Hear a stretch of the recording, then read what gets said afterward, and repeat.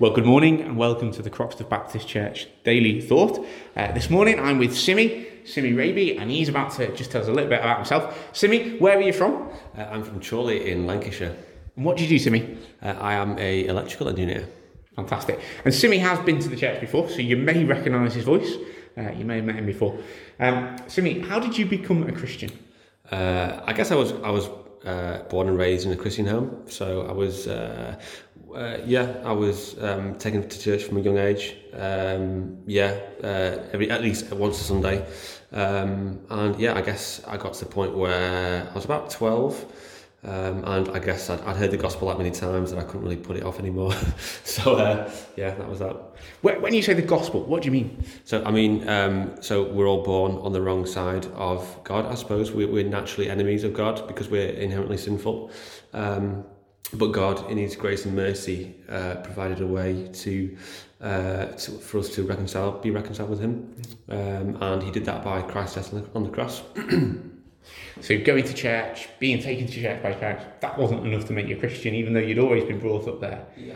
It was this recognition that, no, this is something personal. I need to put my trust in Christ and what He's accomplished for me. Yeah. That's wonderful. That's it. Simi, do you have a favourite Bible verse at all? I do. I think my favourite Bible verse is Galatians 2:20, and it says, I have been crucified by Christ. It is no longer I that live, but Christ lives in me. And the life that I now have in the body, I live by faith in the Son of God, who loved and died and gave Himself for me. I don't know why that's my favourite verse, but I just remember reading the Bible as a kid, and that one just really stuck out, and it's always just stuck in my mind that it was that the cost of my salvation did not come cheap, that it did take God Himself, His sacrifice to make that possible. And I'm always going to be grateful for that. Brilliant. That verse, it really sums up the gospel that we talked about before, doesn't it? That you were hearing every week in, week out at church.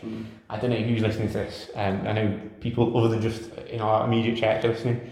I don't know all of you.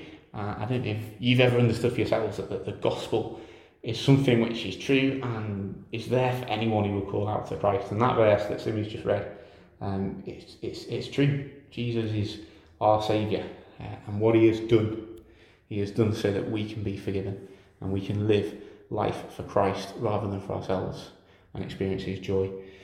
Simi, thank you so much for being interviewed, and everyone else, we look forward to speaking to you tomorrow. Thanks. Bye. Cheers, Wesley. Hey, thank you, Simi.